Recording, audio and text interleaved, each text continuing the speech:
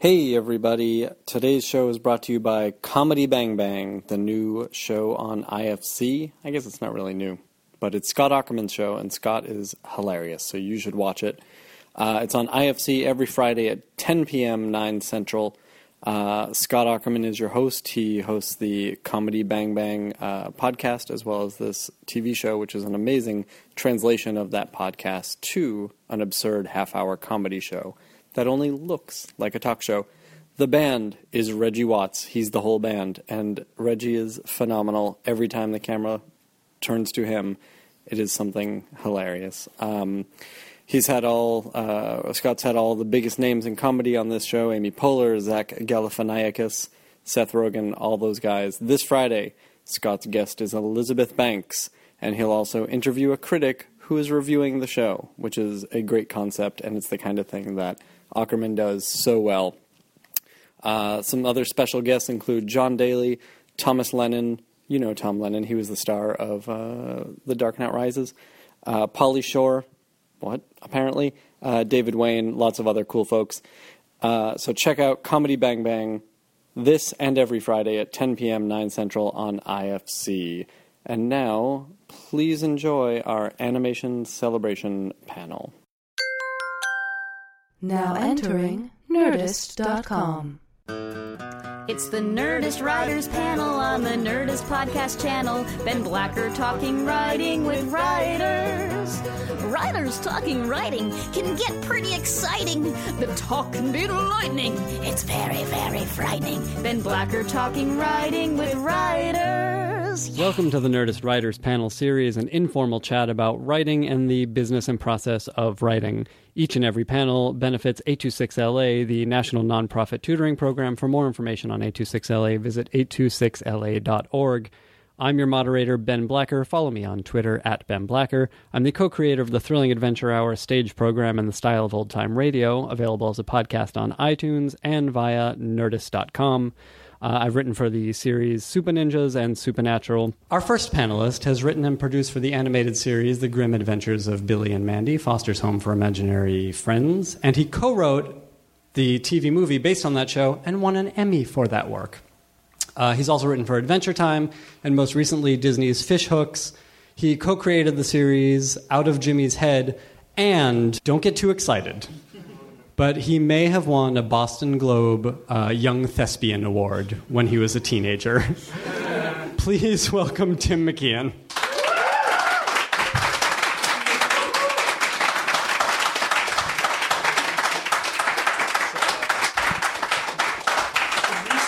Thank you for being here, Tim. Hello, thank you for having me. Our next panelist also wrote on Foster's Home for Imaginary Friends and was the head writer on Class of 3000. Most recently, she was the head writer on The Hub's My Little Pony, Friendship is Magic. Please welcome Meghan McCarthy.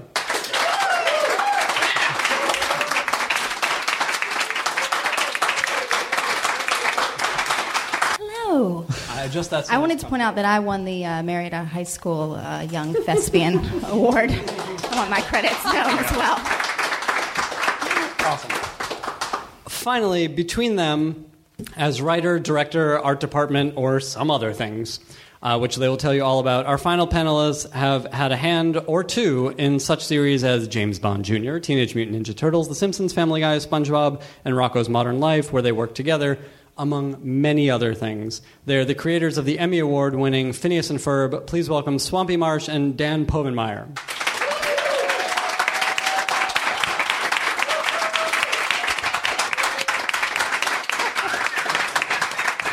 Guys. It does sound like a U2 concert. It does, right? It's a great crowd. Let's get right into it. I was talking to this group before and saying, frankly, we don't know very much about animation. Neither do we, so we're about even. We'll all learn from each other. You look like a group that doesn't know a lot about animation. We do. I'm sorry. But please tell us how it's done. Honestly, whoever wants to jump in. Tim, we were talking before about how there are kind of two types of writing for animation. Do you want to start with that as a jumping off point? Yeah, there's two ways that you do an animated show. And one is a storyboard-driven show, and one is a script-driven show. And the script-driven show's a lot like, I'm guessing you guys know about sitcoms, or where you just have writers and you write the script first, and then you do a storyboard based off that and make the show. And then the storyboard-driven show is what Dan and Swampy do, which I'm guessing. Yeah, tell us the process for that. It's probably the closest thing to an improv show that you could do in animation. We do an outline, basically what, the basic idea of a story, and then we give it to two storyboard artists who sit in a room and try to make each other laugh and flesh out all the jokes and the gags. And so all the dialogue is actually written during that process. And then they pitch it to us and some of the writers after about 2 weeks, and we punch it up and we say, hey, you're going down this weird path here where, because people they'll start doing a gag here, and that will lead to another gag, which will lead to another gag, and they all often lead further away from the story. Depending on how warped and demented the specific storyboard artist is just what strange areas that story can go into. Sometimes it turns out like the outline, and sometimes there's nothing in it. There's no resemblance. Well, that was going to be my question. I mean, how thorough an outline do you guys give your storyboarders? We try to keep it under 3 pages. Okay, so they do have quite a bit of freedom. Oh yeah. No, I mean they get the writing credit on the show. It's written and storyboarded by these guys. Story by the writer who actually generates the outline. One of those methods requires a lot more faith from the people writing the check to let you make it. Yes, which is the terror moment for them, is that we're spending a lot of money and now we're just going to trust that you'll do something presentable. Well, when we sold the show, for is presentable.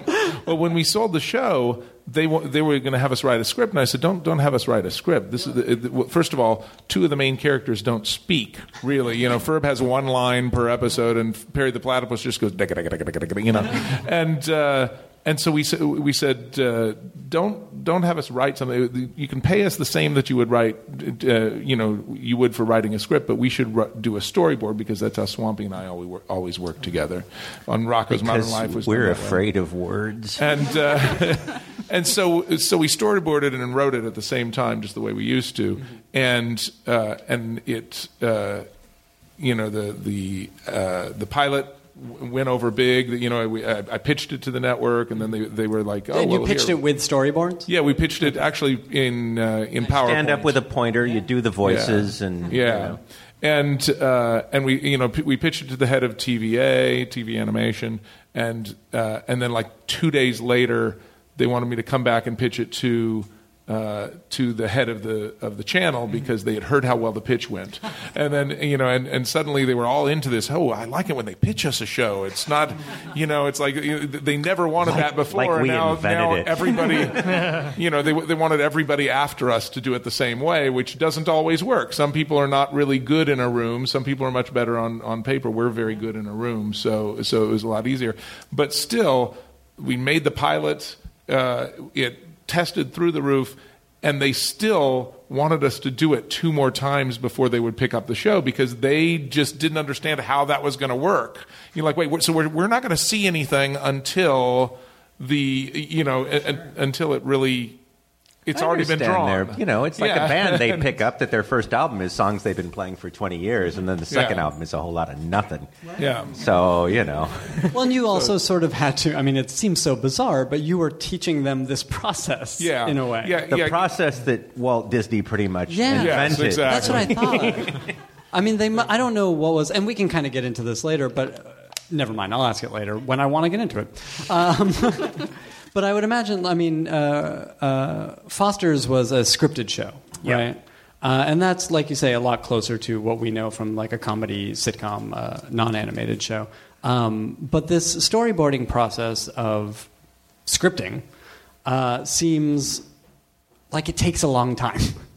It doesn't really take much longer. How long do you guys get to go off and write a script? Usually 2 to 3 weeks, I guess, for a half hour. So that's exactly the same amount of time we get to do this. It is 4-man weeks because there's 2 people doing it. And that was my question is, how many teams do you have of storyboarders going at any given time? Currently running 6 teams, I think. 6 teams. So we have 12 writers who are also artists. And hiring someone who, people who can draw funny pictures you'd think would also be able to structure funny jokes. And it's 2 different halves of the brain, and so that limits our talent pool considerably.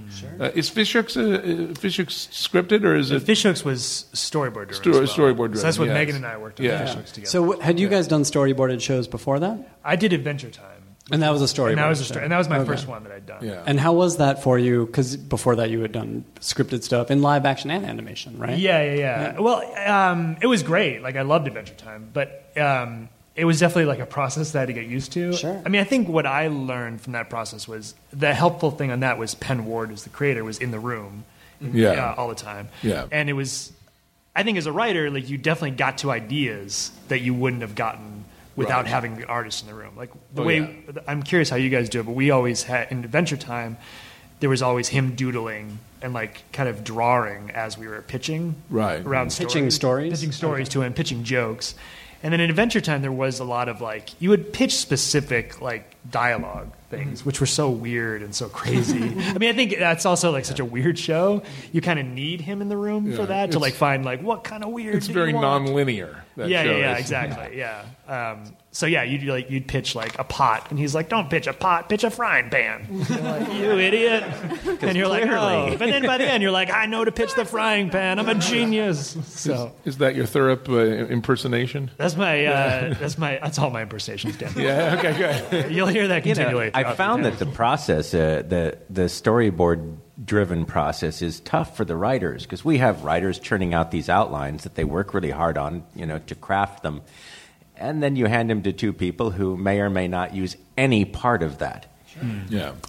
And so you can see there's that moment when they think, I really, really worked hard on that, and they've just binned the entire thing. And probably the hardest part of the process for us on this show is because most of the shows we'd worked on that were done this way, there became this rift between the people who were generating the outlines, who were considered writers, and the board artists who were actually writing the dialogue, and were often not even given a writing credit on it. And when they would change stuff that the outline writers had done, there sort of became this us and them thing on every show that I worked on like that.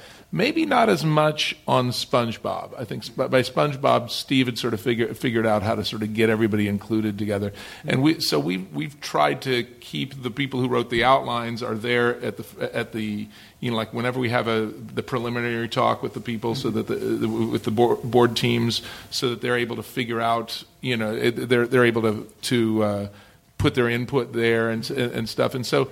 And I've been very proud that it really feels like one big team, and I don't feel like there's ever this, they're just doing 3 pages of outline and we're doing this and stuff. They actually go. Sometimes they'll say, "Oh God, I don't know what to do. Can I pull some of the writers in and just pitch stuff up on the wall?" And and we'll. On the 3rd week, we do a punch-up pitch where they pitch it to us and the writers. And sometimes, Swampy and I will just, especially after first season, we started getting a lot busier with all the other stuff that was going on. And sometimes we just say, okay, just keep the writers, because the writers are a lot of them are sitcom writers who are really good at dialogue and structuring lines. Sometimes we just say, hey, all you guys sit in here and just put a bunch of stuff up on the walls, and then the board artists sort of choose what to keep and what not to keep. It used to be that we would be the ones in there saying, keep this, throw this out. We've sort of given that to the board artists, and I think that they feel... We're way too important for that. Yeah, exactly. Well, there's it ends up being just not enough time in the day. Well, you try to do your best to, we really created a very complex show. It's 3 storylines that come together and real definite rules that we didn't want broken. And I think by, we're rolling into 4th season now, most people get that. And we can step away, which is really good. It puts people back in control of their shows. And it's, it's making them feel a whole lot more ownership for it. And we've got some really talented people. So it's great to be able to step back and kind of let a lot of it happen without you. Yeah, and I would imagine, you're sort of fostering that collaboration that you do get in a traditional writer's room, which I'm curious about on Ponies, for example, which is a scripted show, right? Do you guys have a writer's room? We do or is not. It freelance? We don't. It's all freelance. This is the other thing about animation that seems nuts to me. Tell us about those. So yeah, it's different in that they are half-hour shows and scripted, but we don't have a full-time writing staff. Yeah. So I was the head writer I'm the head writer for season 3. So I just had to generate a bunch of premises, mostly on my own. Just in a room by yourself, in a vacuum? In a room by myself. I mean, there was some, but we had kind of a writer's summit at the beginning. Did they give you a window at least? But sort of. Oh, like to jump out of? Yeah. How many episodes in a season? 13. Oh, okay. So it's not like you're doing 40 episodes. No, but the usual typical season's 26. It was a shortened season. It's really not that much of an accomplishment. I mean, when you said it was 13, I was like, well, that's not really. That's nothing. So there'll be so there'll be a premise which will be 1 to 3 paragraphs, and then I'll assign it to a writer, and we'll meet the two of us, or what I tried to do to create more of a writer's room was assign premises out. So I would have 2 writers come in, and they would help each other, and so we could have 3, because I think that's just a better dynamic. And then we'll just break the story out into the different beats, the different acts, and then let's get specific for a minute. So you're sitting in a room, presumably at the hub, and sometimes. Do you break it on the board? Do you have an assistant there to write for you? Tell us how it works. We do not have an assistant.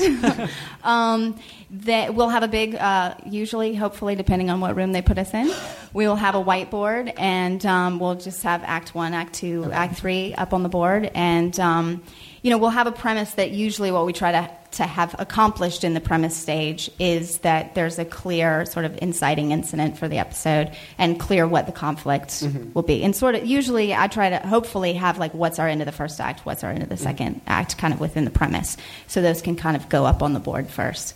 And then we'll just break it out into the individual scenes and the different beats of the episode. So you get a very thorough outline. Are there times when you are the only writer on staff in the building? Well, I'm not even in the building. Okay. Are you sometimes in a room by yourself? I am in a room by myself at my house. That's just crazy. Yeah.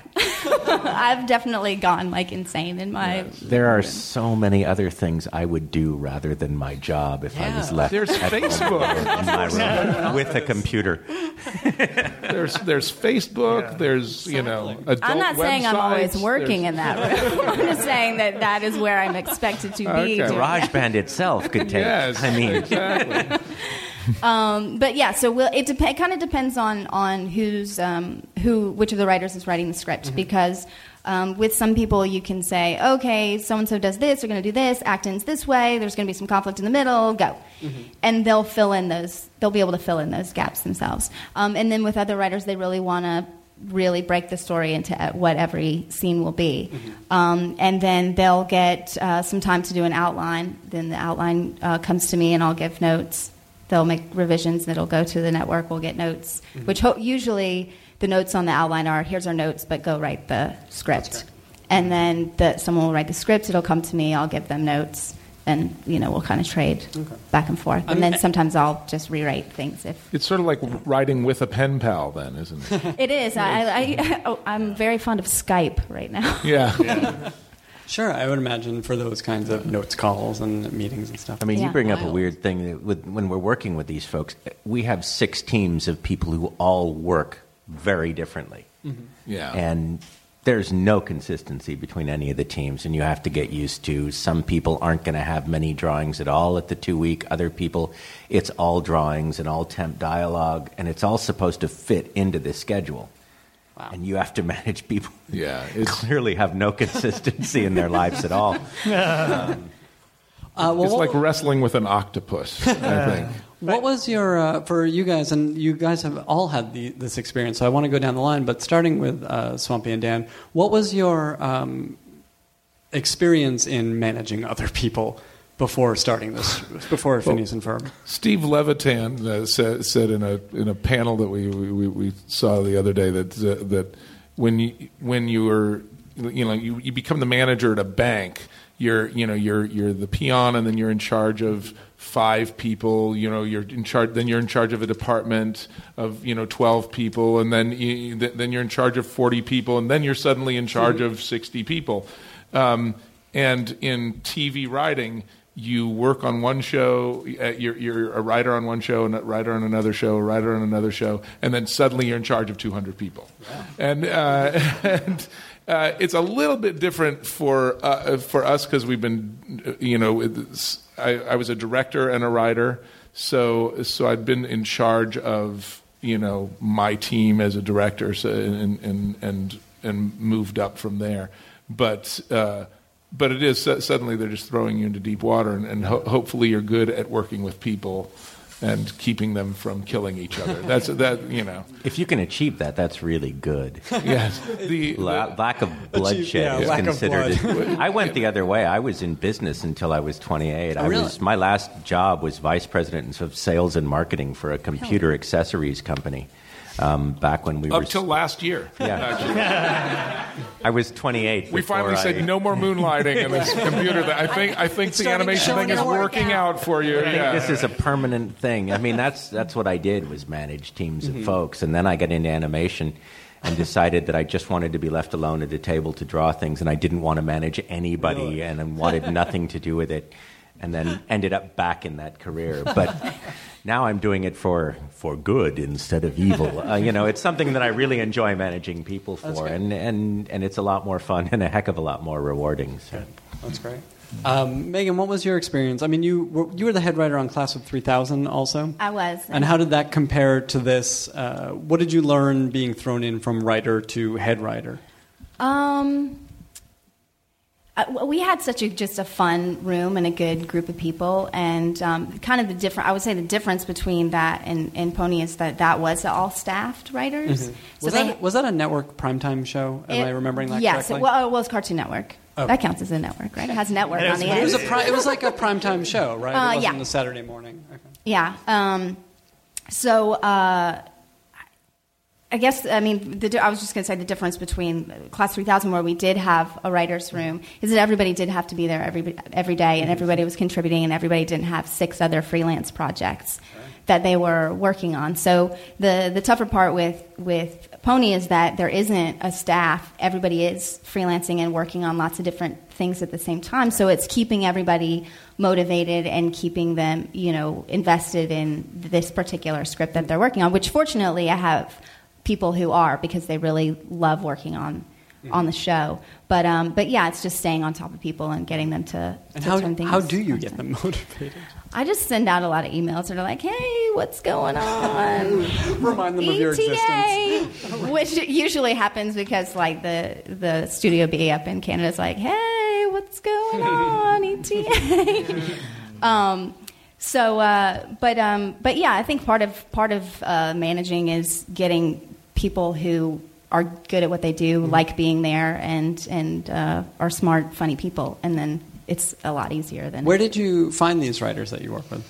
And how many do you is the pool that you pull from? A lot of people were, because I came on after another story editor, so a lot of people were people that had been there and already knew the show, and so obviously you want to keep people around that already know the voices of the characters and stuff.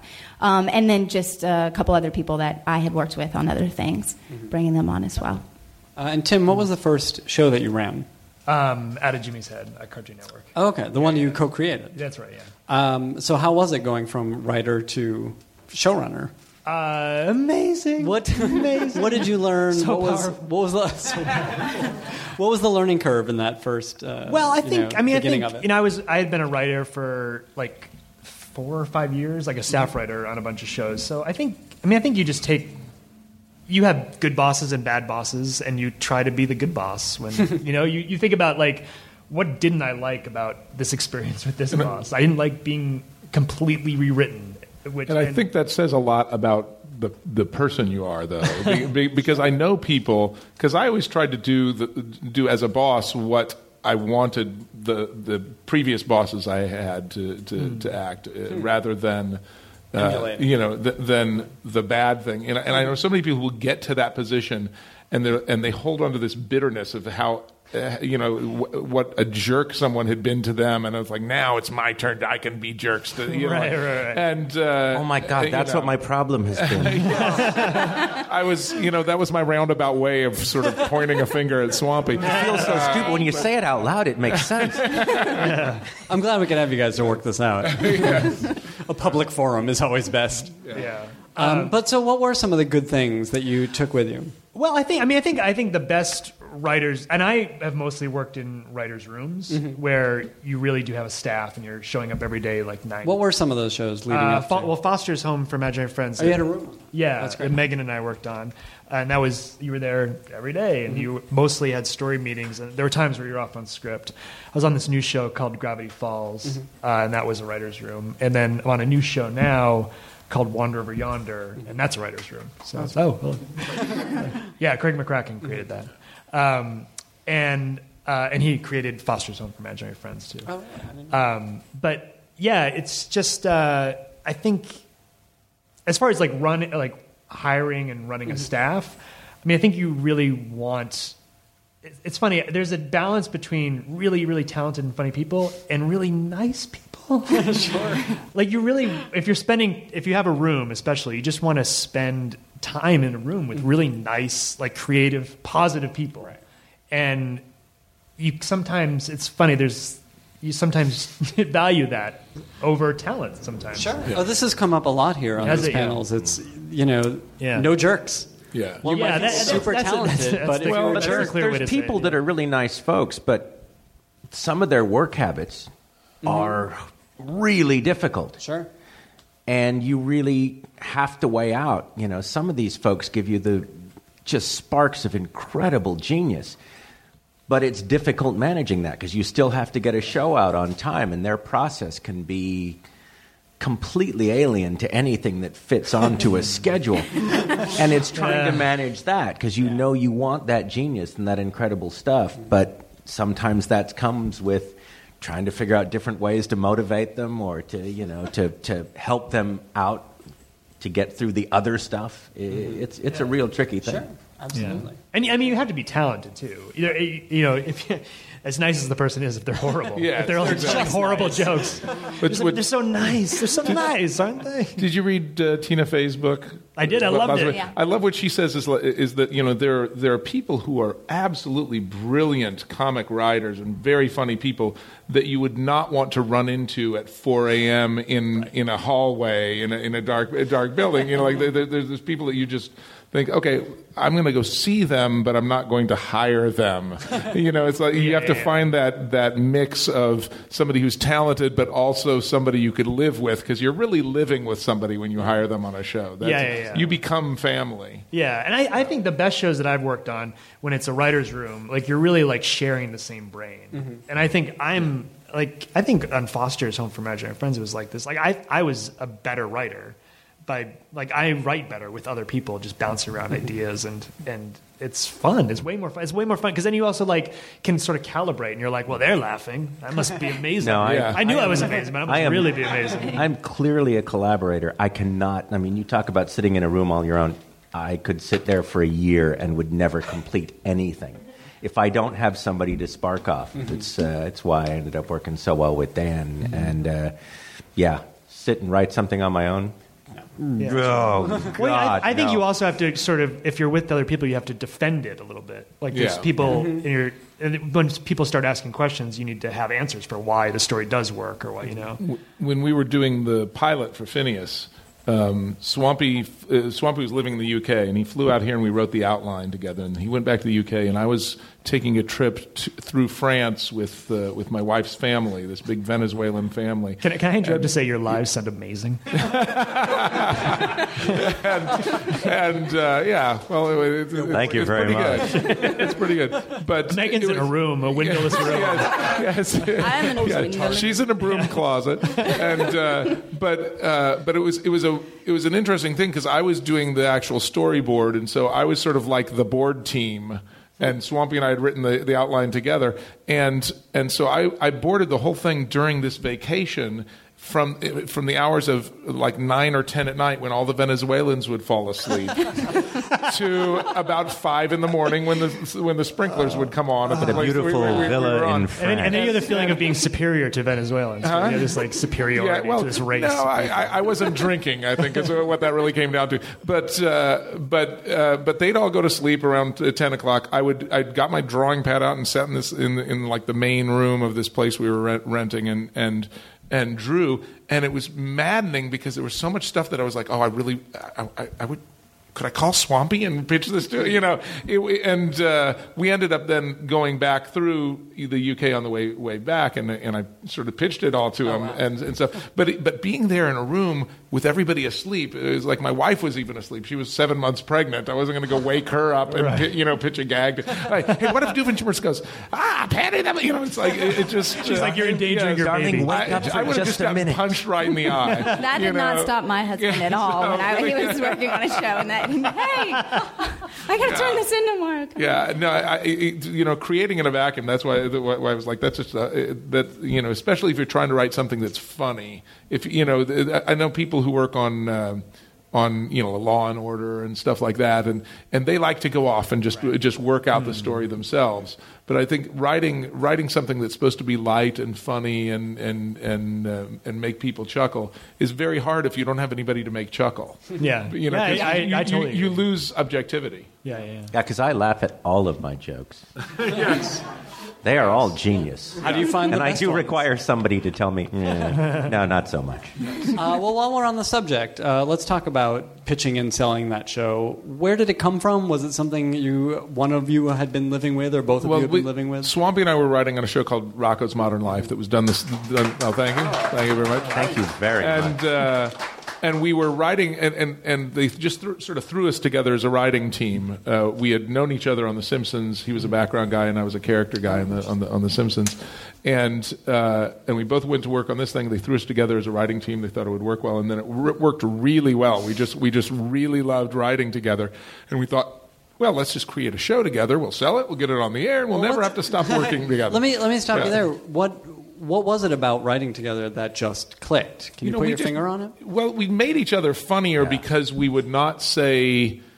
we would say stuff just to make the other person laugh that were not serious pitches. Like I remember one of us saying, oh, it'd be funny in this scene if Rocco was riding the dead horse from 4 scenes ago instead of oh, that'd be funny if he was riding the dead horse, and just as a joke to make the other person laugh. And then I think that's probably what I said, and Swampy said, no, wait. We could do that. We could do that. We can put it on casters. And suddenly I was like, oh my gosh, I know this guy who when his dog died, he had it stuffed and put on casters, and they carried it around with them, like the kids dragged it from room to room as though it was still alive, and eventually got so rotten that they threw it in a fire. And from there, we got a dynamic chase scene with humor and a song. That was like the first episode we wrote together, and it's still something I have on my reel because we did this chase scene with Rocco, being pulled behind a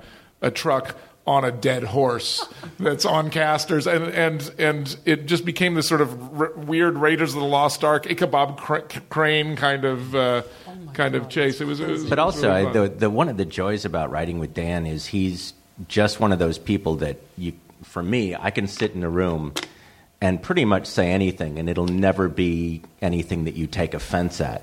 We can have I take offense all the time. arguments. I just don't let him know. As long as I don't know, I'm fine. Yes. And he's just one of those folks. You can say, yeah, we beat it around and go, that's just stupid. Yes.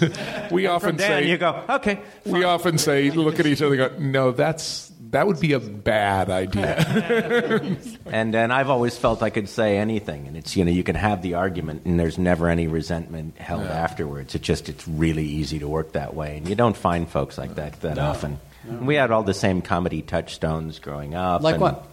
Rocco. When we were working on Rocco, we were listening to the Rocky Horror Picture Show on cassette tape a lot.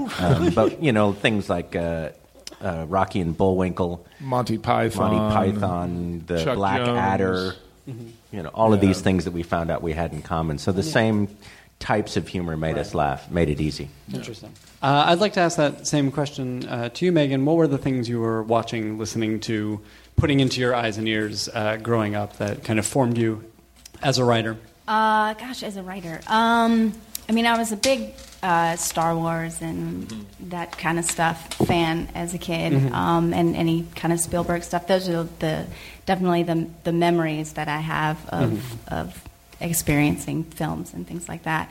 But I don't really know what kind of made me want to write or was really influencing me as a writer. I can't point to something and say that's the thing. I think I was interested in a lot of things and sort of changed what I wanted to be when I grew up all the time.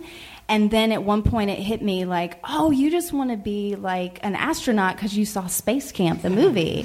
Or like, oh, you just want to be a lawyer because you thought A Few Good Men was really cool. Or whatever. And I started to realize more that it was just that writing gave me this opportunity to do and be all these different things without having to pursue that many degrees. Without all the hard work. Exactly. It all really comes from When did you become aware that TV and film are things that are written and that this is viable is in quotation marks, but a career choice? I had an uncle who was is a screenwriter that I wasn't allowed to read any of his screenplays because my mom said they were too passionate. Which I think they all had sex scenes in them, so I wasn't They upset allowed the humors. She was very old-fashioned. So I knew that it was something that you could do when you grew up, and like I said, when I realized all these things that I keep thinking I want to do when I grow up, and I always loved writing, but realizing you can do lots of different things and experience different things by being a writer. I kind of realized that was the choice I was going to do after I graduated from college, and then I thought I'm going to go to film school and try to pursue this. So I didn't know for sure I was going to be. So the early steps were you went to film school and kind of learned the language of screenwriting. I did, yeah. Exactly. And where did you go after that? How did you wind up in animation? I went to Florida State for film school, and then graduated and was like, well, I could move to LA, but I don't know what I would do there. I had one spec and was kind of like I should probably write some other stuff. Do you remember? It was called When She Says Jump, and it's about a guy who agrees to have his ex-wife murdered to get his child's trust fund so that his new wife can start a cheesecake company. So you can see that one. I would see that movie. Well, wasn't that Ponies episode 21? It's crazy that didn't get made because it's just you can see the poster. It's so high concept. It really is. I know there's a lot of those out there, but that one sounds original. But you decided not to come to But LA. yeah, I decided that I would rather live somewhere that was a little cheaper. So I stayed in Atlanta, which is where I grew up, and then actually sent that script for the Disney Screenwriting Fellowship. And won, I guess that's what you call it. And so got to move out here to do that fellowship, and then that was kind of... But that fellowship sort of leads you to live action TV, right? And that was actually I assume they still do it the same way now. They had a feature side and a TV side, and mine was on the feature side. Oh, sure. So I kind of started off more in features, and my husband had been working at Cartoon Network in Atlanta, and then he ended up moving out here and got into writing on animation, and so he kind of brought me into a project he was working on, and then I just kind of stuck with it. Sure. That's great. Tim, same question. Is your husband in animation? He is. Meghan and I have the same husband. That's how she ended up on this panel. No, what was the early influence on you? What was the stuff that you responded to as a kid or as an early consumer of entertainment? I loved Monty Python too, and I actually had this very clear memory of watching Saturday Night Live. Really? When I guess I lived like a pretty sheltered life because I didn't discover it existed until like 13 years old. Sure. And and one night we just stayed up late and I was like, this is on every Saturday night? This is the sad part for Swampy and I. It didn't actually exist until we were 13 years old.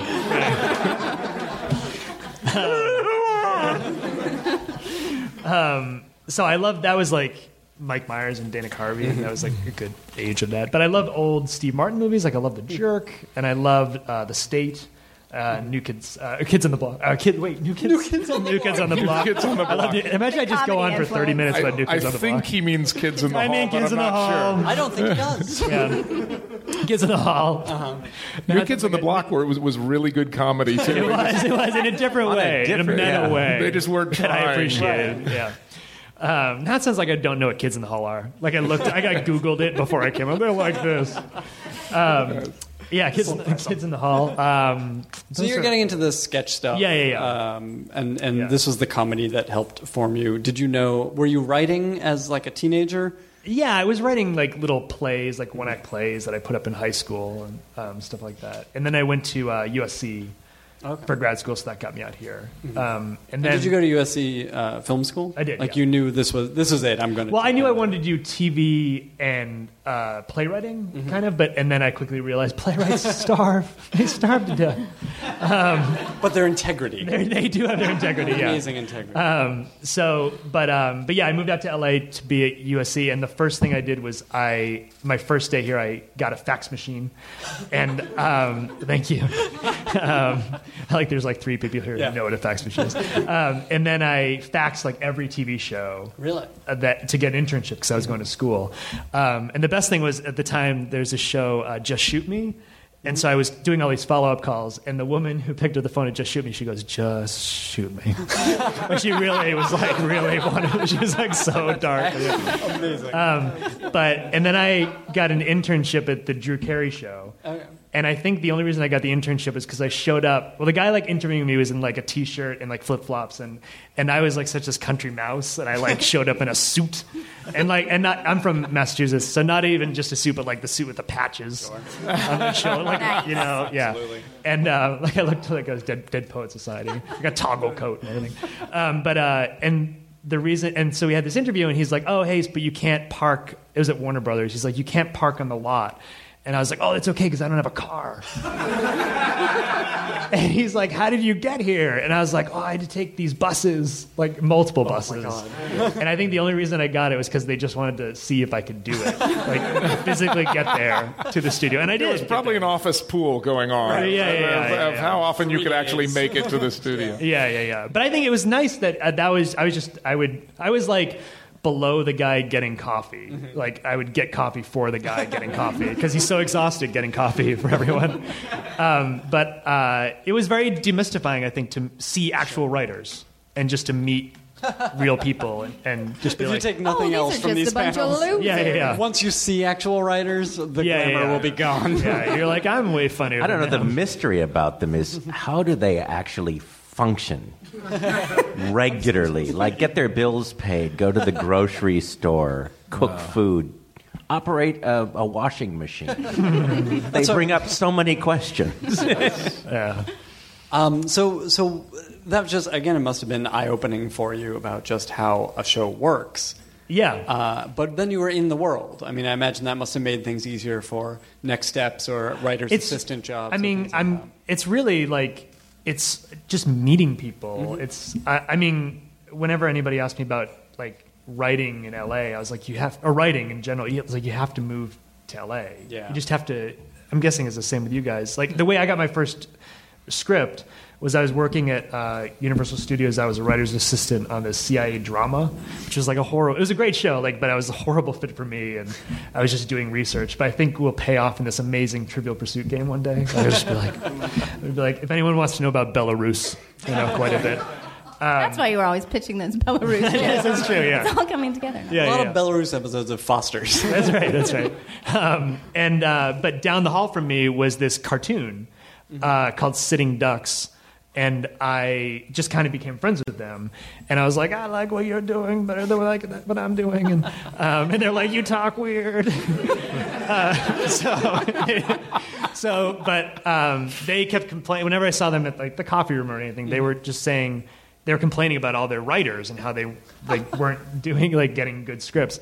And I was like, how about I write for free and just write a script, and then if it's any good, that's great. And if How did you have time to write for free when you were a writer's assistant on a network show?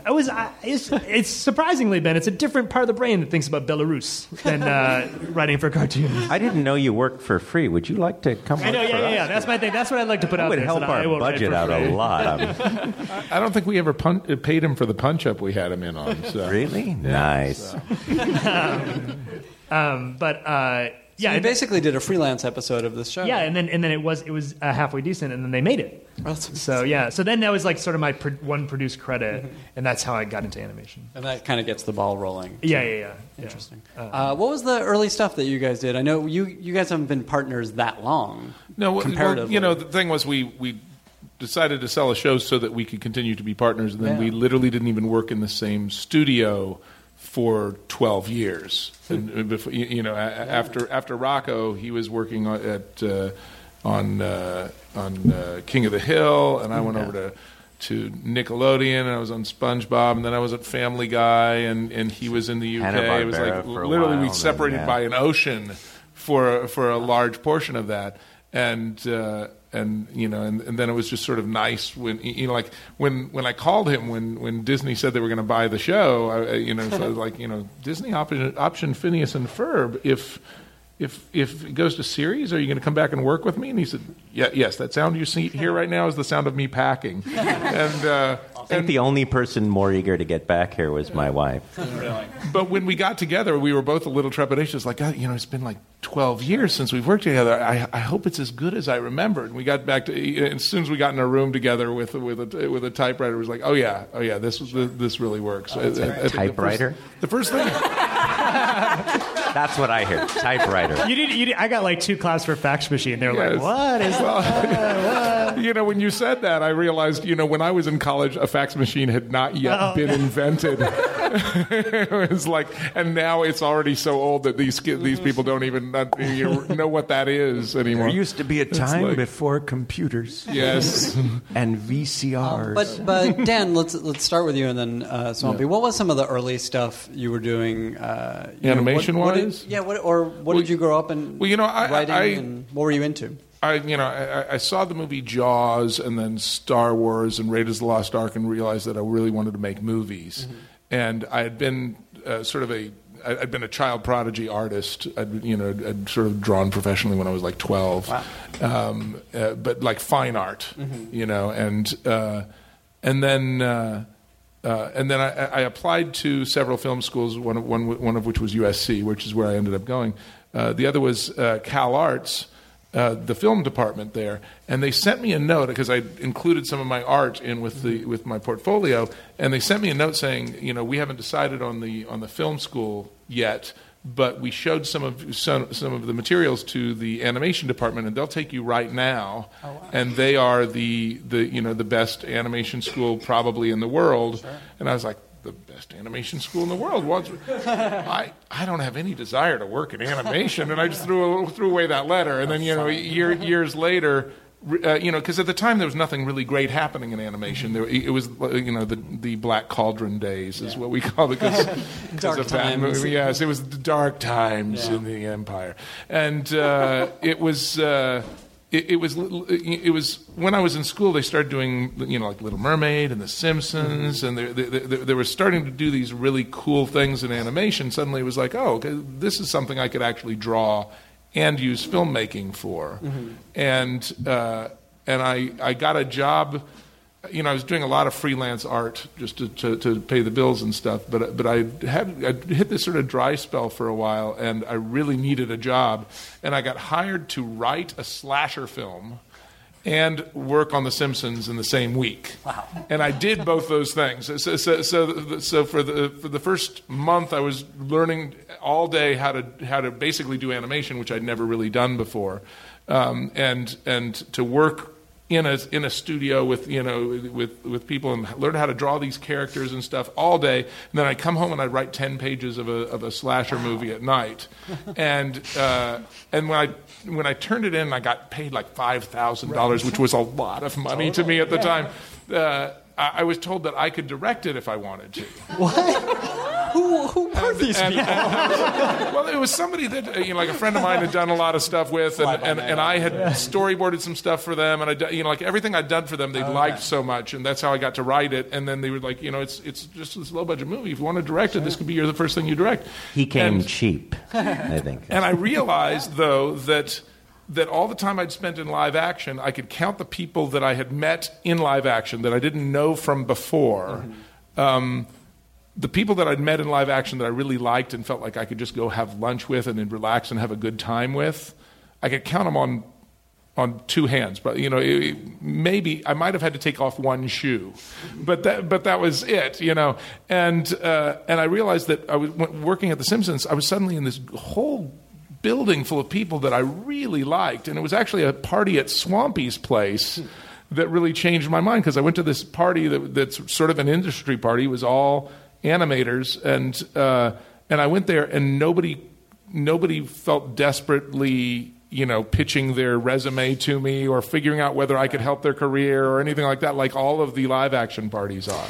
Yeah. And I was like, this is a real party. This is just people getting together and having fun, and I felt so great afterward. And it's like, and I just I told a friend of mine, my friend who had introduced me to this producer, who was also a director. I say, do you want to direct this? Because I think I don't want to do this. And now, and he made millions of dollars. So it'll happen. Not on that movie, but since then, So. And I would imagine starting out doing that character design stuff and writing the script at the same time was a pretty good crash course in directing. Eventually. Yeah. But I'd done a lot of amateur filmmaking. I really understood filmmaking by that point. I'd done things at USC. I went to USC. Many years before you. I'd had a lot of experience on that side as well by that time. So that's so funny because I think you're a very good artist. That you would maybe not be an artist. And just I sort of burned out on the fine art. I used to do like limited edition pen and ink, animals and scenery, like almost photorealistic, and I really burned out on that. And it was cartooning that got me back into drawing at all. Because I just done so much of it, and I was a little bit of a freak. In the southeast, and it's very similar here. Yeah, I'm a bit of a freak here, but I stopped drawing for like 2 years, and then I was at the first college I went to was University of South Alabama, USA, and they had an ad in the paper for a campus cartoonist. They were looking for a campus cartoonist. I was like, well, I can write a joke and I can draw. I should try to do that. And I drew like 2 or 3 comics and just like immediately had these characters. And they bought them, and I was doing that every week. And then when I went to USC, I did it every day. Wow. Mark Ordesky from Fine Line Films, who produced the Lord of the Rings trilogy, was the editor who hired me to do it at USC, strangely enough.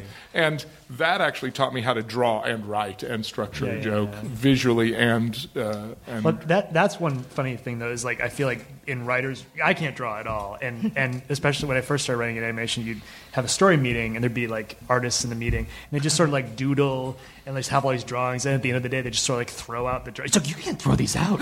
These are like amazing drawings that I'm just going to keep. So I was this like weird hoarder in my office that I was Post-its Picking up the garbage. floor of I was going through garbage. Yeah. The floor of the animation studio is littered with drawings that I know people would just think are amazing, and they're just Post-it notes and things. Yeah. Just binning them. I don't know. I think of it as like a fuck you. Like, yeah, I'm just going to do it and then throw it out. Yeah. That'll show you. I don't care. I can do it any second of any day. It's so easy for us. This is what we think of it. Now, You it's don't funny. see us writing scripts on Post-it notes. Yeah. Well, I do. I like write a page and I'll be like, fuck you, I'm just going to throw it out. Like, nobody cares. I never thought I could do this for a living, draw. I mean, I started out wanting to get into architecture. That was my only training in drawing. And I always doodled and I always drew cartoons, but I never thought there was any place for me in that world, which is how I've had every job. The list is kind of ludicrous, and I know people have thought that I'm just making stuff up, but What kind of stuff? He was a hitman for a while. Just briefly, very brief. 'Cause now I did concrete work. I at one point made fiberglass boats and race car bodies. I was a janitor, bartender. I serviced ATM machines for Bank of America. I was telephone sales for imprinted ballpoint pens. I mean, it's just, and I forget some of the stuff I did until things will come up, and I go, oh yeah, I did that for a couple of months. I tried everything, and then ended up falling into the computer industry. And the only reason I'm in animation is because I quit one day, because I just thought if I do this for another day, my life will be over. Can't take it anymore, and just quit. And a buddy of mine said, I've seen your work, why don't you get into animation? And the appeal to animation for me was it wasn't computer executiving. And he helped me get a portfolio together, and within 3 months I had a job on The Simpsons. And That's wild. I remember at the end of the first week, a big pay cut, and I thought, this is the greatest thing in the whole world. That they pay me to do this is astonishing and wonderful, and And so I spent the next year or two trying to figure out what every other person's job was sitting next to me.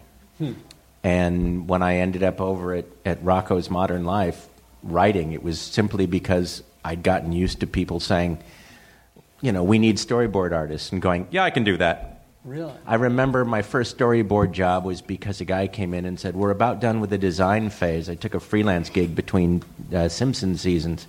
And he said, we're looking for board artists. And I just went, yeah, okay, board artists. What do you charge? And I thought, I don't know, what am I making now? Double that. And at the time, it was like $900 a week. And he went, oh, great, okay, can you start Monday? And I went, sure.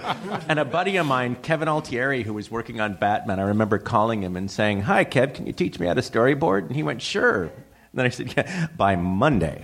And he was kind. He said, I'll teach you how to not get fired on Monday, and then we can see if we can stretch it from there. And, that's how I got into boarding. So when the writing gig came The pointy end of the pencil goes towards the paper. Start easy. And Did you enjoy it? Was it pushing a different button for you than thrilled the kind me. I just all of a sudden realized, for me, it was the closest I could get to directing at that time.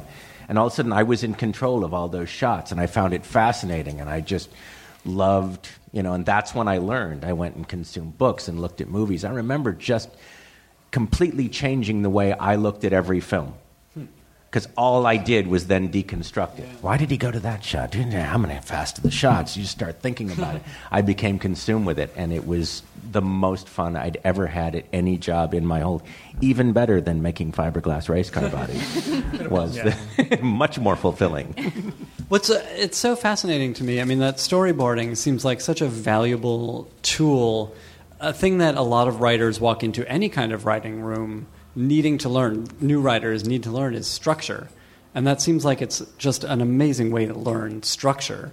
The jokes and the dialogue, all that stuff comes later and, comes easy to some and more difficult to others. But structure can be so tough. I would imagine this was such a great way to learn that.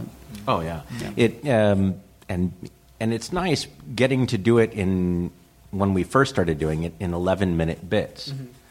It really gives you a simple way to learn how to pace a story, how to find those moments. And it was so much less intimidating than write a movie. Right. Yeah. 11 minutes. I can make people laugh and get a basic story. Rabbit needs to get across road.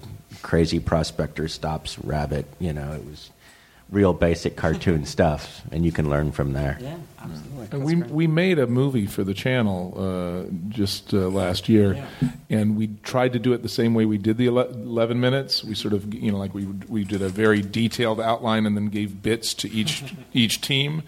And I would probably not do that again, because they would take their bits and they would start, doing what they do, which is like, tangenting and tangenting and tangenting. And if only for the fact that we threw away so much really funny stuff just to get the story working, so that it was constantly moving forward and getting to an end before a 6-hour movie. That was the most heartbreaking stuff, because they would pitch stuff and you would just be crying, laughing, and then you get sort of, when you start compiling, you're like, oh God, I got to lose all, this 60 pages I have to lose, and it's brilliant stuff, and I can't put it anywhere else because it's locked to this story.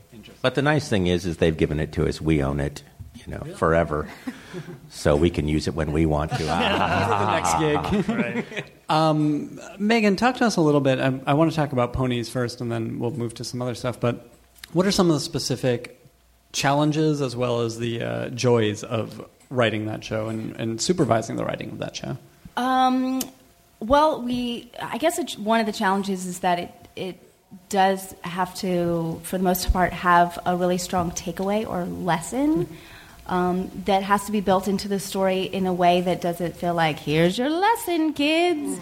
And so that can be a challenge, but it's a fun challenge, and it's actually something that I think when we accomplish it, it's really rewarding, because it is something at the end of the day, you're like, this actually it means something. And a kid who's watching it can really take something away from this, and it's like a positive thing to put out there in the world. And I think that's why a lot of the writers that we have really like working on it, is because they feel like I'm creating something that is like good for kids, and they can actually like learn from it, and maybe it'll make them better adults. But every time I sit down to write something, I feel like I have never written anything before in my life. We hear that once in a while. Right when I start, it really is. It's like, have you ever done this before? Because you're having the hardest time at this, and you shouldn't be good at this by now. Yeah. And then once you get into a rhythm and you find certain things, then you're like, oh yes, I have done this before. I know sort of what I'm doing here. But yeah, every time I start, I know that it's that blank page is always a challenge. And that's going to be true of anything you work on. Of anything I work on, it won't matter. That will haunt you your whole life. It will haunt me my whole life. I'll always but you do find that when you hit on the thing that works, it's easy. Because I know whenever we're in a room and we're just talking in circles, you're like, we're talking in circles because this is wrong. Right. If it were right, we would all of a sudden just be throwing jokes out there and know every story. But you just get into that rhythm. When you're having a great time in the room, it shows up on the screen. Totally. Well, there's that saying that the blank page is God's way of telling you it's not so easy to be God. But it's also the blank page is also God's way of telling you how much fun it is to be God once you start filling it up. It is the most amazing. You will have those moments where you're just like, oh, I'm so frustrated by this, and then you just sit back and you have to kind of stop yourself and go, my job is just to make up stuff. Yeah. That's what I do. And they're paying me money for it. And they're paying me money to. Yeah. This is the greatest job that you could ever have. I mean, I remember when I first came out to interview for the Disney Fellowship, and I was sitting waiting, and there were some other people sitting out there, and they were having this really intense conversation about these people and all this stuff. And then it all of a sudden hit me. They are talking about made-up people.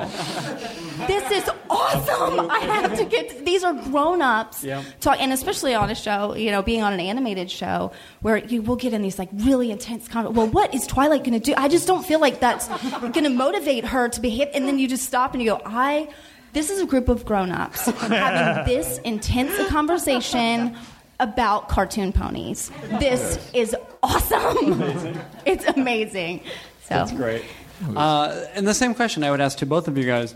What were some of the fun of working on Foster's, and what were some of the challenges? Because that is such a fun show. And it ran for a while, too, didn't it? It ran for 75 half-hour episodes. Yeah. I imagine generating story could have been tough. Yeah, well, I came in third season, which is a wonderful time to come into a show. I recommend that highly. Because it's kind of like first and second season, they've kind of like you're working out the kinks, and then you've kind of figured out there's just a lot more toys to play with, like toys and characters. Sometimes literally. Literally toys to play with. I talk like that sometimes, too. The show, for people who don't know it, Foster's Home for Imaginary Friends, is about a bunch of characters a bunch of imaginary friends. What happened? Okay, wait, I'm going to pitch it. Ready? As if it's my show. Yeah, give us the elevator pitch. There we are. Yeah. That'd be great if I try to take credit from Craig. And everyone's like, we can look that up. That's not true. So it's when kids make imaginary friends, when they outgrow their imaginary friends, these friends go to live at a house called Foster's Home for Imaginary Friends, and they try to get adopted by other kids because why make up a friend when you have all these other friends to adopt? So the great thing for the writer is like basically anything you can think of is in this show, is in this house rather. And I remember this one scene where it's funny. All my scripts ended up being short for some reason, and the line producer would always come to me and just be like, "You just have to add 2 minutes." Awesome. Which sounds, kind of, but then you're kind of like, well, I don't want to break anything. But I remember this one moment I just had to add 2 minutes to the show. So, because you don't want to slow things down and just be like boring. But so I had this scene where the main character ran by a rock imaginary friend, a paper imaginary friend, and a scissors imaginary friend, and they were all trying to make a decision, and it kept being a tie, like over and over and over again for 2 minutes. So that's how I solved that little problem. Yeah, that's a great bit. Well, thank you. That is. But that whole show was so much fun. It was such a joy. Yeah, everyone was really supportive, and Craig McCracken taught me a lot about story, and that he just has this great story sense, and would just know the right direction to take things and made decisions, which is always a wonderful quality in a boss. To just make decisions and say we're going this way. That's what your job is as a boss, as a director or anything, is to make decisions, make them early. And because then if it's the wrong decision, you have time to change it. But if you hem and haw and make decisions, the process doesn't move forward. You won't find out it's the wrong decision till you make it. And the sooner you make it, the sooner you'll know if it's right or wrong. Absolutely. And I want to talk just briefly about Out of Jimmy's Head. Yes. Do you want to? I don't know. Very briefly. No? We can cut this out right now. This is what I'll say about Out of Jimmy's Head. It was a wonderful... I got a lot out of the experience. I was an executive producer for the first time. It was the first show I created. It was live action, so I got to participate in... like production meetings and casting and editing, and I got to have a piece in everything. It was not the vision that my friend Adam and I intended to make, I think for a lot of reasons. Where did it run? It's a Cartoon Network. Oh, but your experience is much like America's experience. Yes. Where did it run? Did that exist, or is that something you just made up right here on the panel? I think it was one of those... I think you find this in our jobs where you're not always on the best jobs. Like, I'll say the nice thing is after the show, I got to go back to Foster's Home for Imaginary Friends and write the finale of that series and everything, which was like this nice homecoming for me. But I think you have to kind of make a choice when you're in that position where you're like, I can be angry about this and I can be frustrated that there's people above me that are the ones making decisions that I don't agree with, or I can get the most out of this experience as possible. And that was just the kind of approach I took, and it sort of mellowed me out a little bit. Because it was like this like I was 28 at the time, which I feel like is pretty young to be creating a show and be able to be in all these meetings. And I just did a live action pilot for PBS that I used all those skills. And there were writers on the show Out of Jimmy's Head that I've worked with over and over again that I met on that show that I've had great experiences with. So. Yeah, I mean, good comes out of these things, even if it's not what you wanted it to be. Yeah, and I think it's also like the TV show, there's the other thing about Out of Jimmy's Head was it was the first live action show that Cartoon Network was doing. And it was Cartoon Network. Yes. So there were people that were unhappy about that. And they had gone to me and my partner on it saying, like, we want to make a live action show. So it's not my fault that I made the live action. No, it's like... No one's blaming you. Right. And so, that's what I have to say about that, for the record. I just want to talk very briefly, Dan and Swampy, about the development of Phineas and Ferb. Was there... what did you bring to them to Disney in the first place? Did you take it elsewhere, or were you already working We took for Disney? It everywhere. Did you? It was 1993 when Dan did the first drawing of Phineas on a paper tablecloth at a restaurant in Pasadena. And did you know who this kid was when you did that? Yeah, he just sort of jumped out as a specific character because of all his angles and the sort of the sharpness of him. Sort of dictated who he was, and I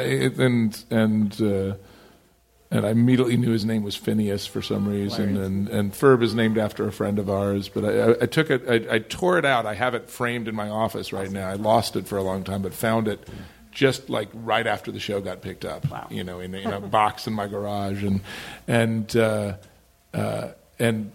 optioned it to a company twice. Really? Yeah, Fox Kids had it and was gonna put it on their next season. I went in for like several meetings. Went with them. Near the top through Nickelodeon, and then they got bought out, and it all went away. And it's a very heartbreaking process to get almost there, and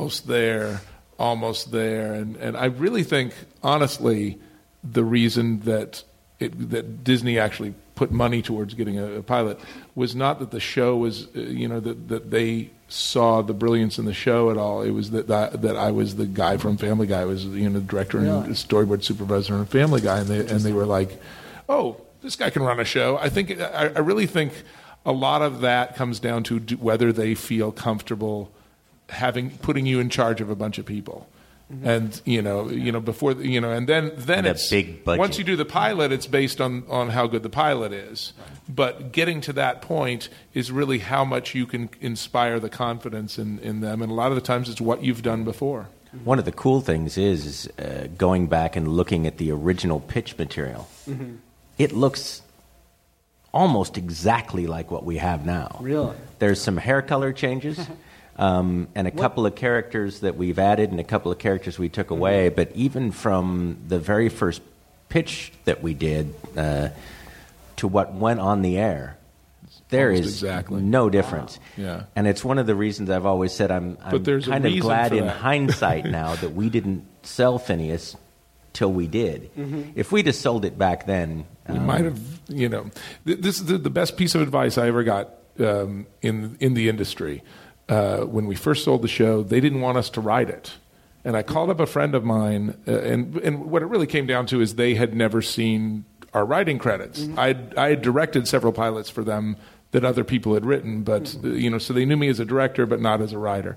But I was like, you bought the show, and so I called a friend of mine who'd done every kind of deal in Hollywood that you can. He's made like 20 feature films, and he's been executive producer of like 4 different shows and stuff. And I talked to him, and he said, here's the thing, Dan, the most amount of power you can have in this town as a creative person, as somebody who doesn't actually hold the purse strings, is to maintain the ability to be okay to walk away from something. Mm-hmm. And if you can maintain that ability and know when to use it, they will, because let's say, the executives, and I don't want to say anything really bad about the executives because I think one of them's hiding back there right now. But if they give you a note on something and you say, oh, no, I'd rather not do this show. I'd rather go back to Fox, for instance, and they will they will bend over backwards to keep you because they don't feel strongly enough about their note to lose their job over it. And if you know when to use that, and I really only used it a couple of times. I used it when the pilot tested through the roof, and they were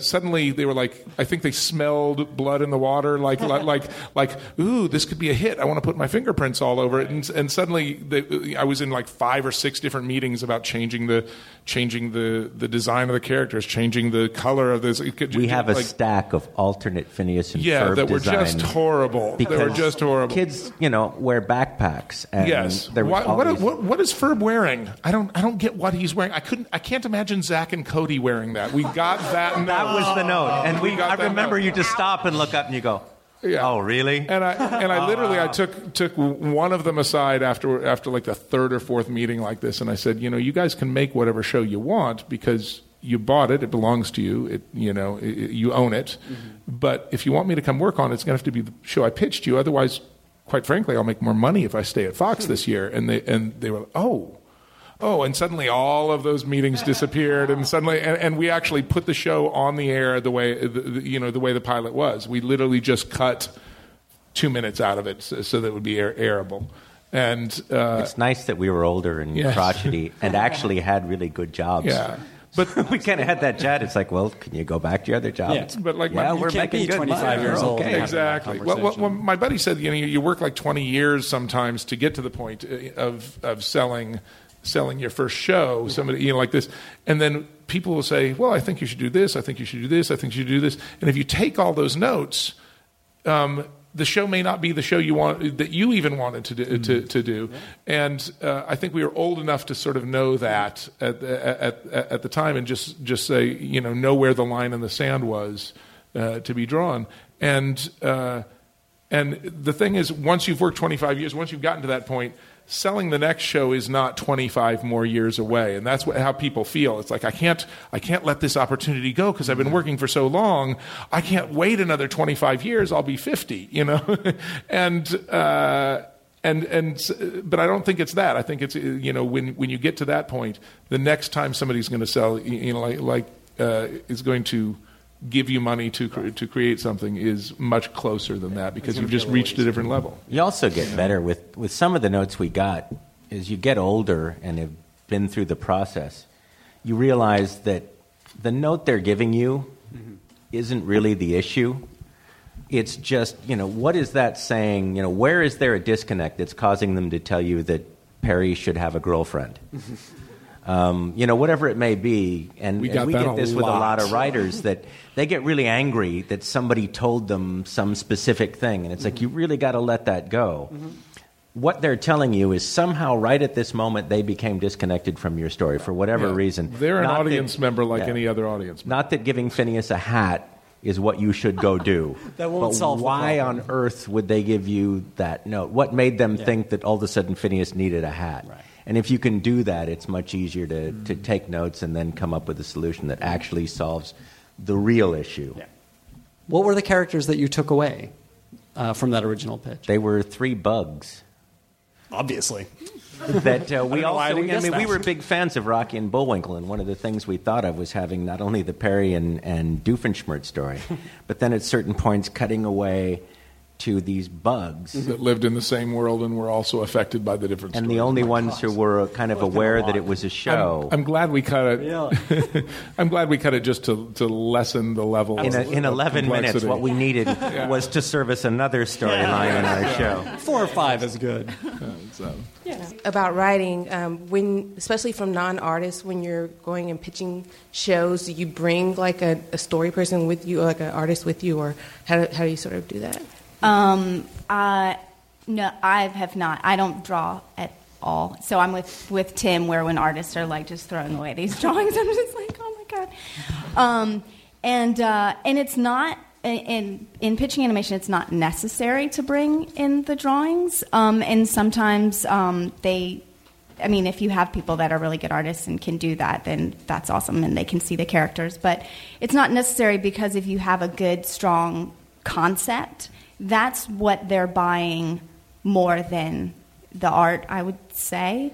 I guess depending. But that if you had great designs, but there's no character there, there's no story there, they'll be like, those are great drawings, and we'll hire you to draw some other things, but they're not going to buy the idea for the show unless there is an idea for the show, because they can bring in really talented artists later. But if you have the great designs, I always say if you need to sell the show using the minimum amount of materials necessary to do so, because you never know what weird thing will put people off. It's like I've had a meeting where the person has said, and I don't remember what the specifics, but it's like, I don't really like blue dogs. And it's like, that's fine. It's just a character on the page. He can be green. It can be a cat. It really doesn't matter. We're buying into the characters. And we had this whole meeting. We got to the end and said, yeah, but I really don't like blue dogs. Because he's seen the blue dog on the piece of paper. And forever that will be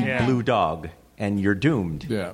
So a really good character design for them to look at that could get them excited is going to help you, but a bad character design, and it doesn't always help you. Sometimes they'll want to go in a different direction anyway, but a bad character design will poison that idea in their brain forever. Yeah, and so you better be real confident about the character design and the design. Like if you get Craig McCracken to draw your character, then that's a good thing. But don't get the guy on the corner who works for UPS who says, "Oh, I can draw." And if you don't have a particular vision that's necessary for that character.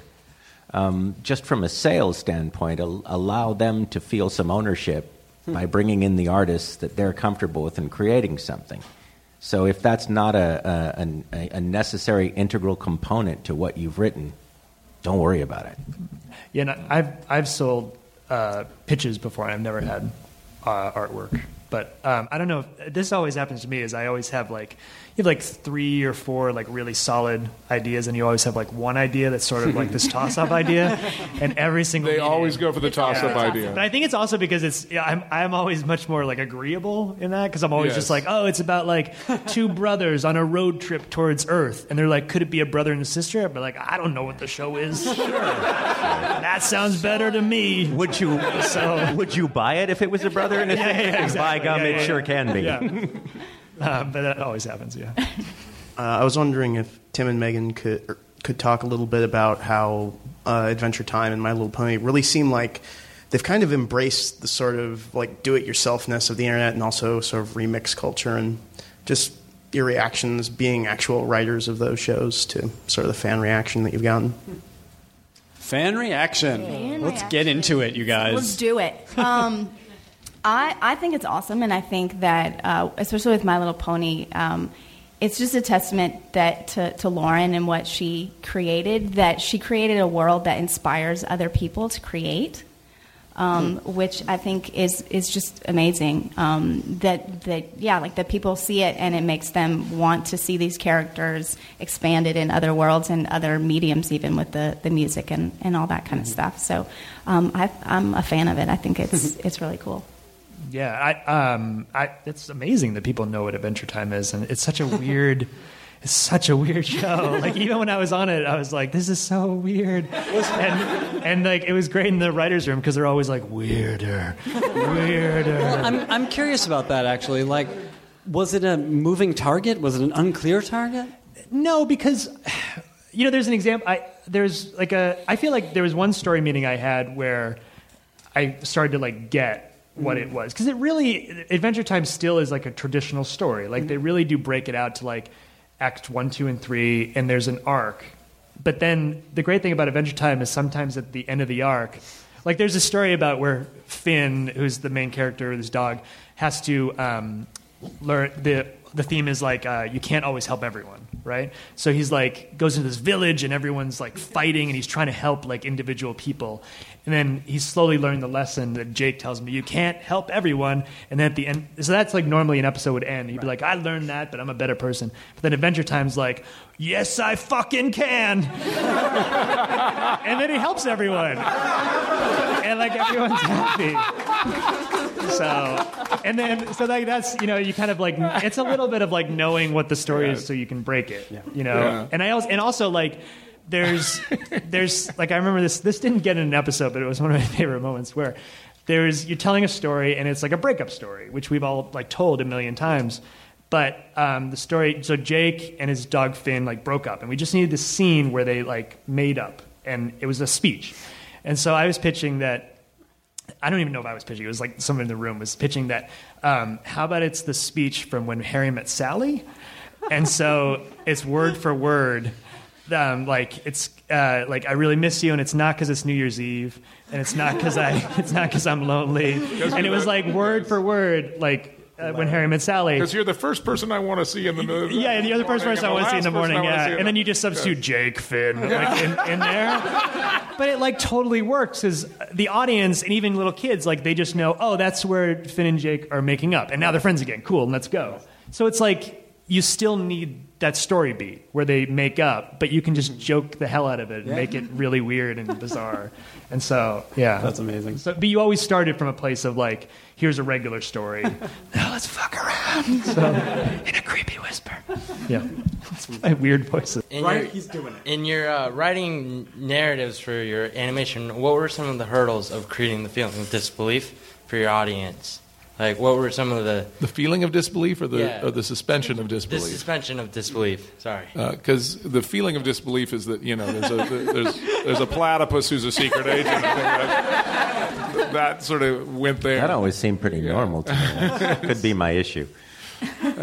You just try to make the characters seem the characters. You try to think of them as real people, and we do. We're always saying, yeah, but Phineas wouldn't say that. You sort of come up with rules for what they will and won't do, and who they are. And I think that helps. And kids really embrace all these characters. The stronger, they know who they are, and they've made them their own. The stronger and more real these characters are, the more you can get away with. And everybody will buy into it and want to, and that becomes believable. Once you have your characters doing anything or saying anything, it stops working. But as long as Phineas is Phineas, he can be on a spaceship and you just buy it. Mm-hmm. That's great, yeah. We have time for one more. This is a question for Meghan, but I'm sure all of you have run into this issue, and I'm curious. How do you manage working on a show as complicated as My Little Pony and as brilliantly written, as I'd like to point out, when your team and the people working on it have such physical distance? I know the acting team and the production team is in Canada. You're here in LA. How do you manage that? How do you get everyone together when you don't have them all in the same room? You can just bounce ideas off freely. How do you make it work remotely? Yeah, this is a reality of animation that we haven't even touched on. The internet. Asked and answered. But I do bounce ideas off of the director and ask him like, oh, I'm not sure about this, and what are your thoughts? And they bring something so different to the table than I do, because I feel like my job is structure. That I'm there to structure a story that makes sense, and the board artist and the director will bring something to that structure and plus it, as they say. But that's kind of what I'm there to do. And so if I have questions or things related even to the mythology of the show that he may have a deeper understanding of than even I do, since he's been on it full time from the beginning, that we'll bounce ideas back and forth, just shooting each other emails, and then I can see the animatics. There's a place that I will not tell you where it is to see the animatics online.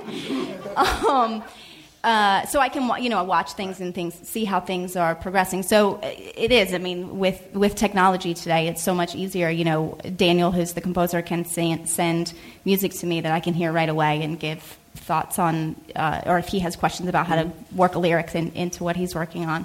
It's so much easier to go back and collaborate that way. What is the lag time on Phineas and Ferb between turning in the storyboards and then the animation? From when we start writing, it's about 10 months for each episode. For us, all that kind of comes together in the animatic. Mm-hmm. When we actually get to see the black and white scribbles all put together to time, with voices and voices and music and stuff. That's where it really kind of gets conformed. And that's, a lot of heavy lifting, a lot of redrawing, and a lot of rewriting all happens there. We always ask this to end our panel. We'll start with Tim and we'll go down. What are you watching on television? What are you talking about with your wife and friends? What's getting you excited or inspired to write more television? Sure. I watch. I try to watch all the animated shows just to keep abreast of what's going on. And I enjoy the Phineas and Ferb and My Little Pony. But I love Parks and Recreation. Sure. That's by far my favorite show. My favorite thing about that show is, and these are shows I like to work on too, is how positive the people are, and how you really believe that they're friends. You watch some shows and you're like, I don't think you guys really like each other, but that's one great thing about that, and it just has really hard, wonderful jokes. So. Megan. I'll second that, Parks and Recreation, and same reason that it's just positive. You just feel good when you're watching it. It's not like people just, it's so funny because they're all jerks. And then on the other end of the spectrum, though, Breaking Bad, just because I think it's same reasons. Same reason. Yeah, it's just so lighthearted and fun. Maybe it's me, I don't know. But I just think every week of that show is like the best movie you've ever seen in your life. It's just amazing. So. Totally.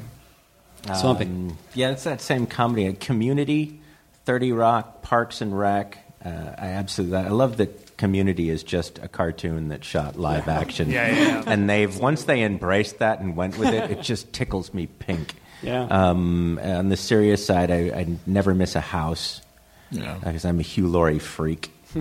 And then anything I can get off of BBC America, because after living in England for almost 6.5 years, I really like the comedy that comes out of there. Yeah, what kind of stuff did you enjoy there? We always get some good recommendations Mitchell from BBC. Webb Look, and they also do Peep Show. Yeah. Those guys are great. Anything Simon Pegg ever did, and Rowan Atkinson. But they have a really great thing that they don't do over here, which is the mock game show.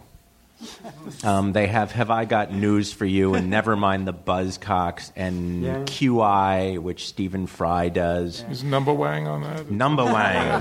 That was on Mitchell Webb Look. Awesome. That's Number Wang.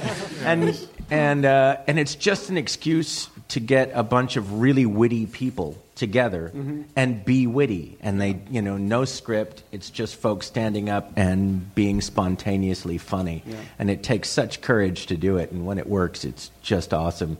And I miss those. I'll catch up with them on the net every so often. I wonder if we could get away with that here. The other ones I like are Mythbusters and Top Gear. Yeah, because those guys are living Phineas and Ferbs, and I can sit and watch those with my kid, and there's weirdly educational stuff in there. I love 30 Rock. I think 30 Rock is brilliant. I like Parks and Rec. I like everything that's been mentioned. And House is probably one of the maybe two dramas I watch. I think I watch The Big C too when I get when I can fit the time in. But the show that's the most exciting to me right now is a show that was really faltering at the beginning of the season. And it's New Girl, the Zooey Deschanel show. I think that once the Justin Long character left, which was maybe a quarter of the way into the season.